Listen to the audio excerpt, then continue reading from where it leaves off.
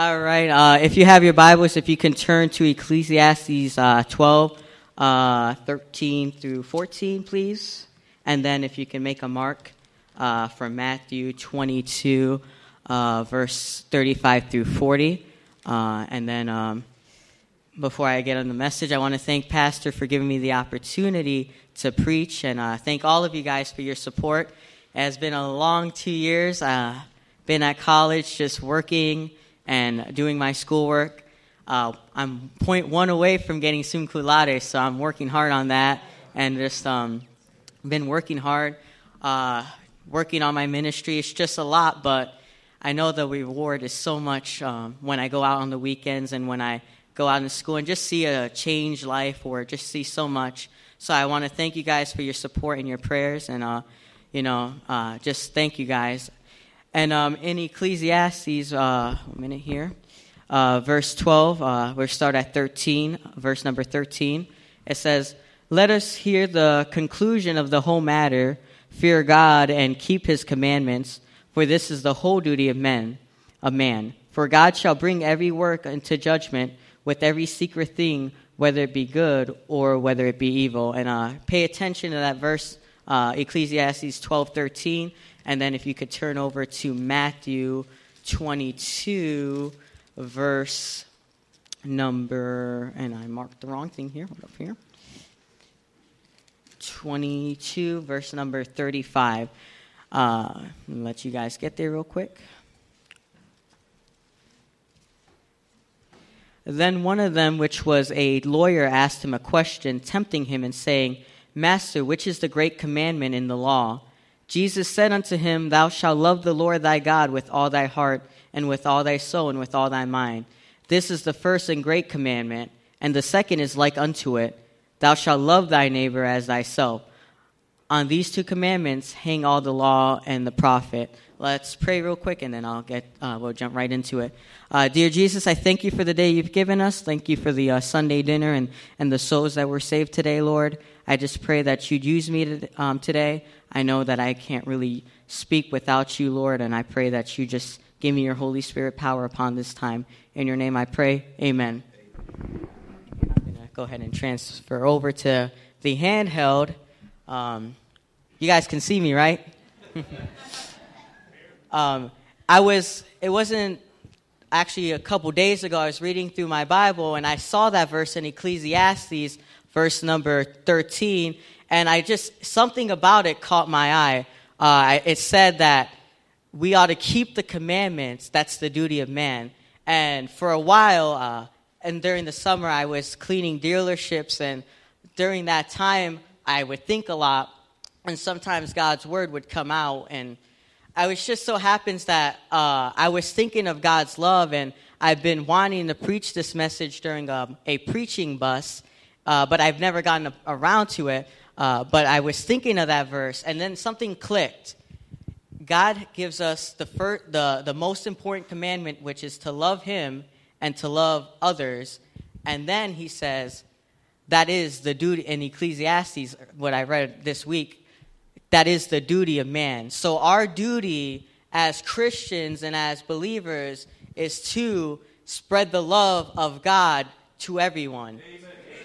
So as I was reading that and as it clicked, I kind of thought of that message I was going to preach, and it turned to a bunch of 360s, to a 360. And it turns out we're going to use a lot more Bible than I usually use. So hopefully that's not an issue. We are at church, right?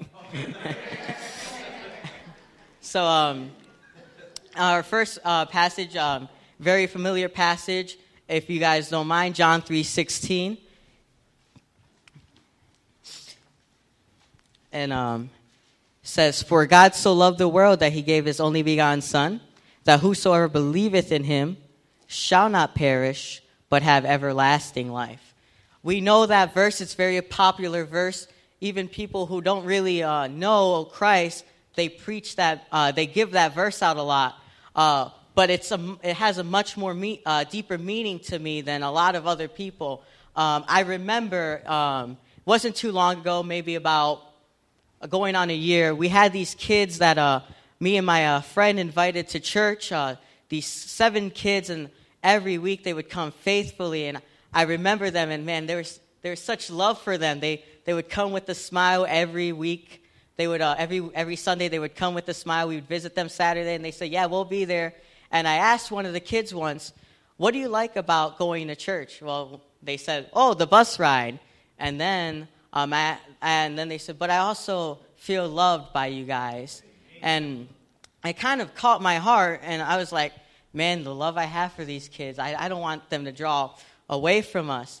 Well, it wasn't too long later that they said, yeah, our mom is looking to move. Usually in Chicago, if you'll see this quite often, a family would just move if they're not able to pay rent. So sometimes those kids that you get to like connect with and that you love, they'll be gone within the next weekend because their parents just don't have the money or something like that. And well, it happened to these kids, and my heart was broken. I had such a love for these kids, and I didn't want them to go, but I went into their house Sunday, and I saw that their house was empty. Everything was empty, and I was very disappointed, but I knew that's how it is. My heart was broken, but I was thinking of that and how much I love those kids, and I couldn't imagine how Jesus Christ felt when he gave his son, Jesus Christ, to die on the cross. You see, I think of that verse a lot. I think of that, and it's more than just a verse. If you look at it, you look at the way Jesus Christ died. He had a crown of thorns on his head. His hands were pierced to nails. He was whipped. He was brutalized. He was spat on, disrespected. And why was that the case? Because he loved each and every one of us.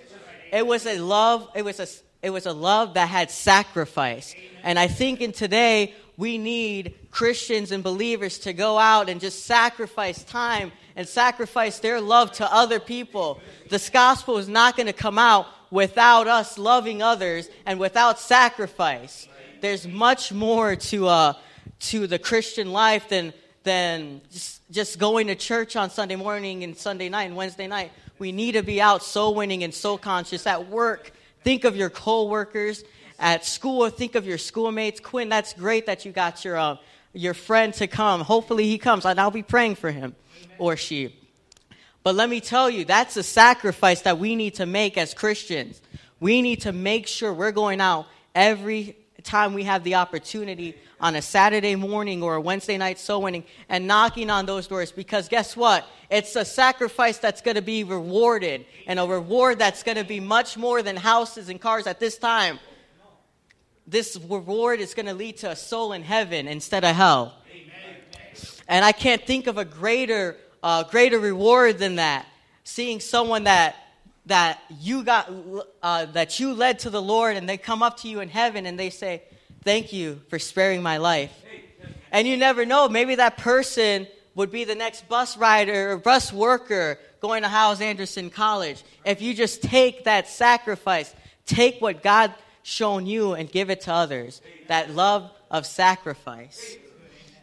And I'm not going to be long today, but I definitely want to make sure that I'm getting God's word in. Next one, we actually sung this earlier today during the morning service. 1 John 3:1, it says, "Behold, what manner of love the Father hath bestowed upon us, that we should be called the Son of God. Therefore the world knoweth us not, because it knew him not." You see, towards the end of the summer, I worked 2 jobs. I wouldn't have a ride to get to work, so I'd have to use instead of taxis, they're using Ubers now. So I would be Ubering my way to work, and talk about crazy. You get the weirdest people that Uber, man. But honestly, though, some of those people, man, I talk to them, and they pick me up. I'd figure out where they're going to pick me up, so I would meet them there. They'd pick me up, and they ask, it's a facility, so they're like, "Well, what do you do here? Do you work here, or are you living here? Is it an apartment complex? What is it?" Well, I told them, I go to school here. I'm living at the dorms with my roommates, and they're like, "Oh, it's a college. I never heard of this college." So I let them know a little bit about the college, and And to my surprise, most of these people are very well knowing of Jesus, and they're saying, yeah, we go to church, and for a while we've been going to church, and we'll definitely look into the school. Some of these people probably won't be going to the school, but they talk to me. But with that, I think of a privilege that God's love give us and being called the child of God. Because so many of these people who used Uber or who I Ubered with, they're not knowing of everything of the gospel, but I make sure that they know that, hey, I'm going to be I'm a pastoral theology major, and once they hear that, they ask me to pray for them or they ask me to do something. But and I think of it, and I think of the testimony that this privilege that we ought to carry with this privilege. It's a privilege that we need to accept. When we accept God's love, we're now called the child of God. We ought to live that kind of life. We ought to be a Christian that's very knowing of what people believe and knowing what people need. We ought to know that people need Christ, and if we want to give them the gospel, the way we act is a big factor in that. The way we come upon people. Most of my coworkers know I go to church and know I go to the bus ministries on Saturdays and Sundays, and they'll come up to me and say, man, you didn't get a day off. But that's just the thing I love. I love being able to have people know that I'm a Christian and I'm not going to be ashamed of the gospel of Jesus Christ. Going out door knocking on Saturdays and Sundays could be brutal, man. You get rejected all over the place. But I know that testimony that I'm showing that, hey, you may not accept it now, but I hope that you think about it one day and that you open that track one day, and maybe one day it'll be a treasure for you to go to heaven. That's where the reward comes in for me, and that's where the privilege of being God's child comes from me. I love doing what I do. I wouldn't trade going to Hyles Anderson College for the world. I wouldn't trade anything that happened in my life for the world, because I know God's using it for something or some reason, and I just love it. And I think we ought to have that privilege of being God's son, but we also have to keep that testimony. And then we'll go to the third and final point. I said the first point, God's love was a sacrifice. I said the second point was it was a privilege. God's love is a privilege that we have. And then if I can find it, we're going to go to Proverbs 10:12. Okay, hold up here. All right.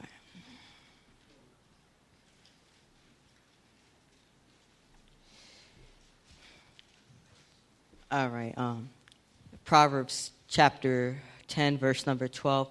Hatred stirreth up strifes, but love covereth all sins. Just a disclaimer: this doesn't give you a leeway for sin. God still doesn't like sin, but he still loves the sinner. Amen. But I look at that verse, and one thing comes into my mind. God's love shows forgiveness to us. Amen. We're all sinners. We've all done bad in our life. But I'm so glad that God's love doesn't exclude us from heaven because of that. Because God, like I stated earlier, gave his son, Jesus Christ, to die on the cross, we don't have to go to hell. God gave us his son to die on the cross. And I think as Christians, we ought to show mercy and forgiveness to other people. I feel like one thing that might have people away from wanting to go to church more often is they feel like church is run by hypocrites. And as unfortunate it is, most of the case, it's true. But then again, we are all sinners, and we ought to be critical of other believers. We ought to help by showing God's love to them, showing forgiveness and mercy. I think that if we let the Holy Spirit work on the believer instead of pushing them so fast, everything will come together. But we ought to be patient, and we ought to show God's love by showing forgiveness and showing mercy. That's the greatest thing I've experienced. So many mistakes I've made, and yet people at work and people all around Christianity just say, Jose, We all make mistakes. It's okay. And we ought to have that love that Jesus has. I knew I wouldn't be long tonight. I just want to close it. I said that in Ecclesiastes 6:13, it's our duty to show God's love. I gave you 3 points to show God's love.